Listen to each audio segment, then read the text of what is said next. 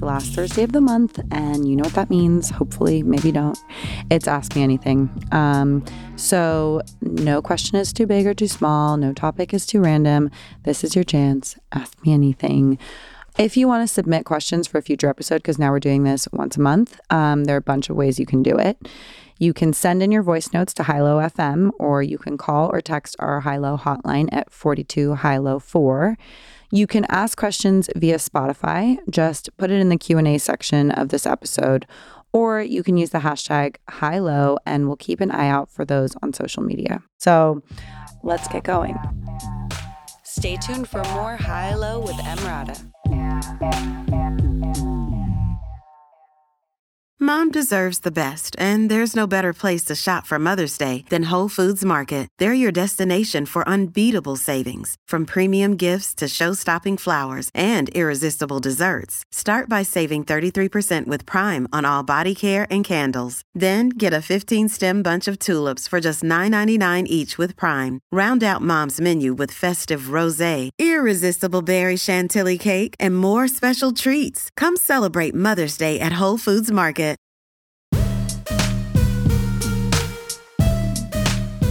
Welcome back to Hilo with Emrata.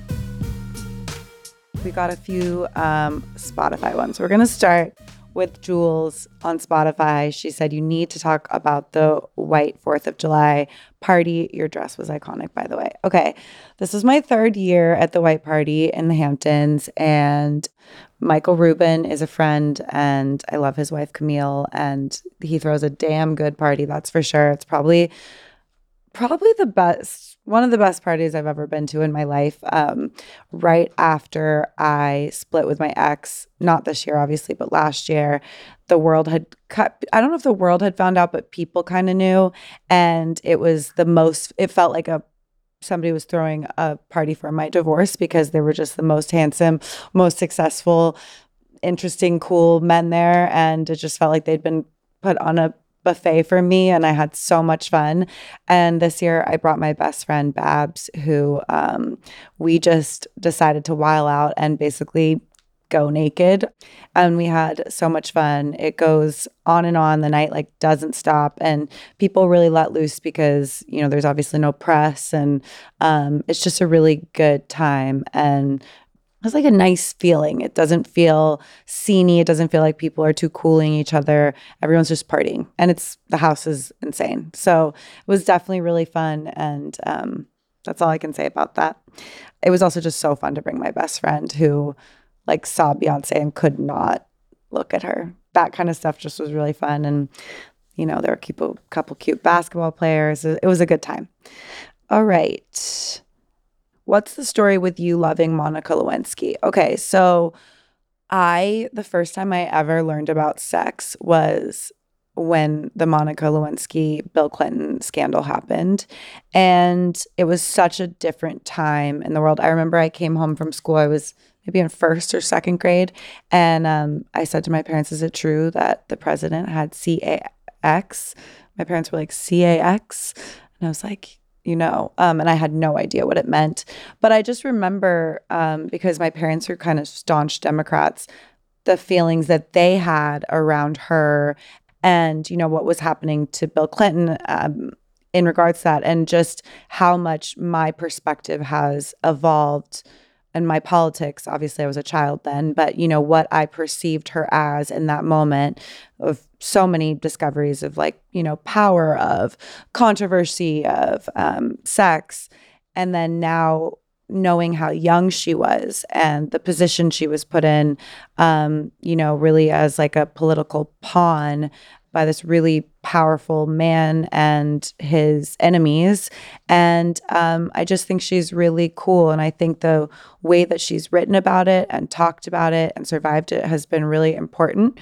And for me, it's a cultural awakening that also was has a personal line. So I would love if she came on the podcast. I think it'd be really interesting to hear what she thinks about where the world's going, and how we think about young women and men in power, men in positions of power. Someone asked me, Rizzler on Spotify said, do you believe in God? So I believe in an energy that is maybe part nature, but I also think that there's something very spiritual that. And I don't pray, but I do kind of meditate, I guess. And I really believe in manifestation, and I really believe in fate. And I think that becoming a mom has been a really spiritual experience for me. A lot of, just how time passes in my life, the kind of things that line up. I do believe in some kind of, maybe not a consciousness of a higher power, but some kind of force. What was an important lesson you've learned from a past relationship? I've said this before on the podcast, but I think trusting your gut and trusting your intuition and never letting your love for somebody or your desire to make a relationship work make you stop trusting yourself and be connected to yourself. If you don't feel connected to yourself, if you feel yourself abandoning yourself, for me, that's even manifested physically. Like you have anxiety in a way that just makes you feel really a lot of self-hate and everything else. That's a bad sign. No matter what, you need to probably take a break from that relationship, step away, gather some perspective. But I would just say, trust your instincts, always stay true to yourself, listen to your gut, because it is ultimately the thing that wants to protect you the most. Somebody on Spotify asked, favorite high fashion designer. I love Jonathan Anderson. I love Loewe. I just think I love going to his shows. He's such a cool person. I think what he's doing right now is really, really amazing. Okay, somebody asked me, can you talk about your news consumption, i.e. routine, news sites, subscriptions, news fatigue? How much news do you think young people should read, and how important is that versus just social media? So this is really controversial because I'm not a big Elon Musk fan. I don't like his politics, but I have found myself using Twitter a lot more in the last couple months for whatever reason. And I get a lot of news from Twitter. I think that Twitter is kind of my favorite place to go for things that are happening either politically or culturally in the world. And it's not just like my, funny tweets place. I feel like that's more TikTok for me. So my news consumption is really Twitter. I also subscribe to the New York Times and some Instagram's accounts that like feed me news. But in general, I'm not somebody who looks at Apple News a lot. I just kind of spend a decent amount of time on Twitter, and I read. There's a couple websites I go to. I go to The Nation if I'm kind of wondering what's going on politically, and I want a perspective from a relatively left publication. I also go to NPR. I think NPR is great. I think when you ask about news fatigue, I really like the way the internet makes me feel connected to what's going on in the world and people. So for me, there's definitely, like, for example, this summer, everything that's going on with the weather and the temperatures, it's so depressing and it makes me feel so powerless that I kind of have tuned out some of that. Like I saw these wildfires in Italy last night and I kind of shut it because it made me feel really overwhelmed. I have a 2.5-year-old son, and it's scary to think about what the world is going to be like and the environment's going to be like when he gets older. But in general, I kind of don't limit my news intake, or, I think my internet usage, my screen time goes up and down depending on how much I'm reading or how much I'm traveling. If I'm traveling, I spend a lot of the time on my phone because that's what I do on planes and kind of in transit. Or sometimes I just give myself a break and I'm like, you know what? I'm not going to stress out about how much I'm looking at my phone. I'm just going to enjoy TikTok before I fall asleep, and I'll end up spending a couple hours on TikTok. But then there's weeks where I'm just so busy, or I'm with my son, or I'm really into a book and I don't want to do that. And those, I think balance it out, hopefully. Stay tuned for more High Low with Emrata.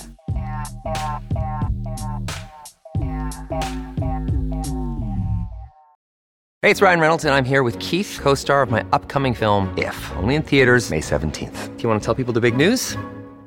All right, I'll do it. Sign up now and you'll get unlimited for $15 a month and 6 months of Paramount Plus Essential Plan on us. MintMobile.com/switch. Upfront payment of $45 equivalent to $15 per month. Unlimited over 40 gigabytes per month. Face lower speeds. Videos at 480p. Active Mint customers by 531.24 get 6 months of Paramount Plus Essential Plan. Auto renews after 6 months. Offer ends May 31st, 2024. Separate Paramount Plus registration required. Terms and conditions apply if rated PG.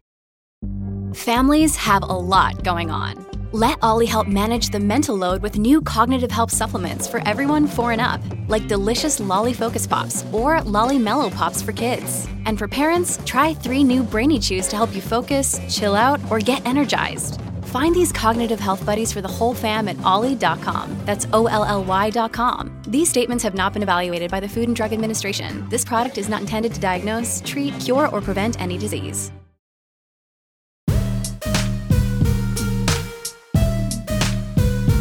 Welcome back to High Low with Emrata.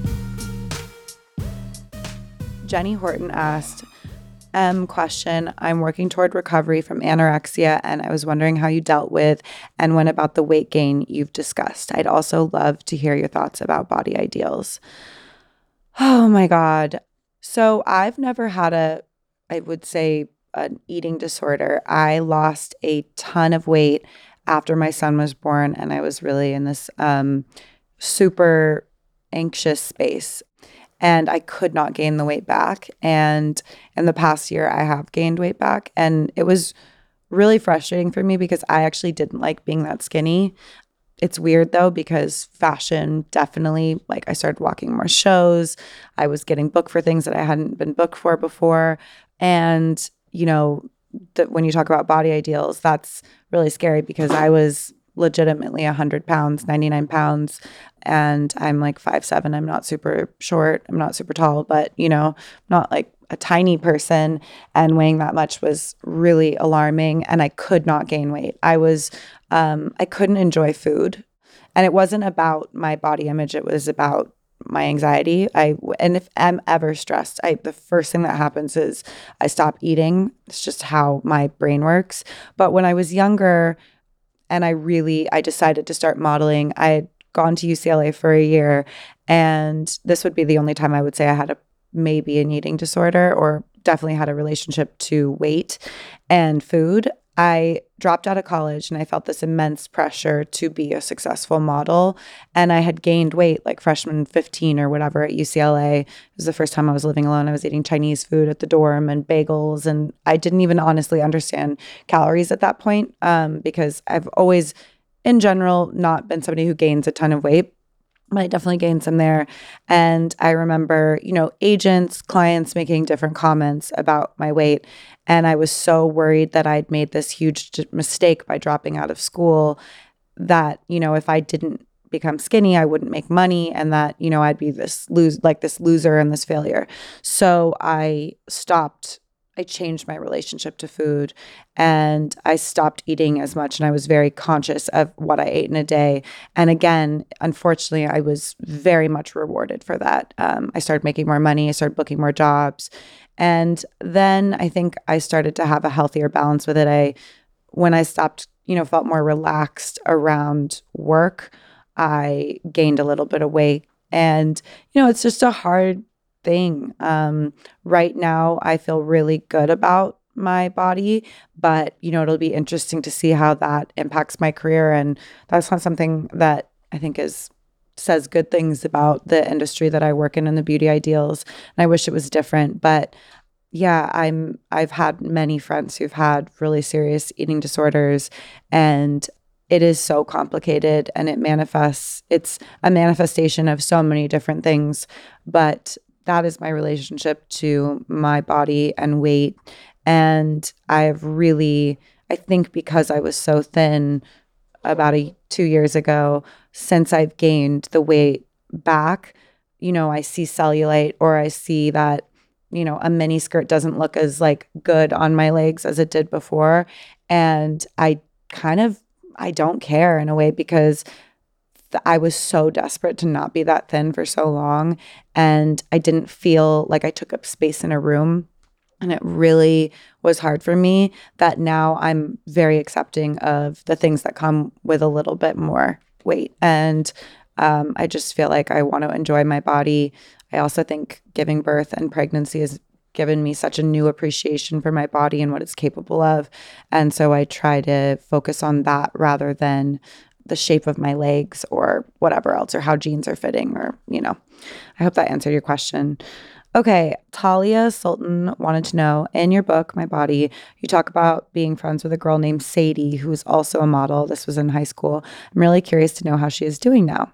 It's so funny that this question is coming up because she texted me yesterday out of nowhere and was like asking me about a bag that she saw me wearing. So we've never hung out, but we text occasionally, and she read the book and was really lovely about it. She lives in New York. She doesn't model. She's an artist, and I feel tethered to her, and I probably always will. We had some really great conversations around growing up and womanhood and our relationship to boys and men after the essay, which is called Toxic, was published. And she's just, I think she is doing pretty well. I think that the things that I was writing about in that essay, I can at least say, I think she's more than grown past them. So I think that covers it for today. So thank you all for watching. There's like a video here of me, and I'm laughing because I'm a redhead with bangs. So hopefully y'all even recognize me when you watch this. But thank you, and submit your questions. And if you like this video, maybe we'll do more of them, more solo videos. So subscribe to our channel and listen to the podcast wherever you get your podcasts. Thank you.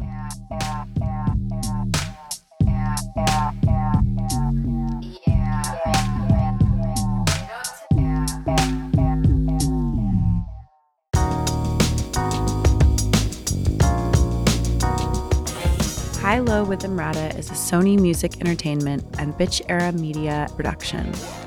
Our executive producers are me, Emily Radikowski, Matt Raz, and Sarita Wesley. Our showrunner is Matt Raz. Our associate producer is Rachel Choder. Today's episode was engineered by Samantha Gatzik with original music by The Crystal Pharaoh.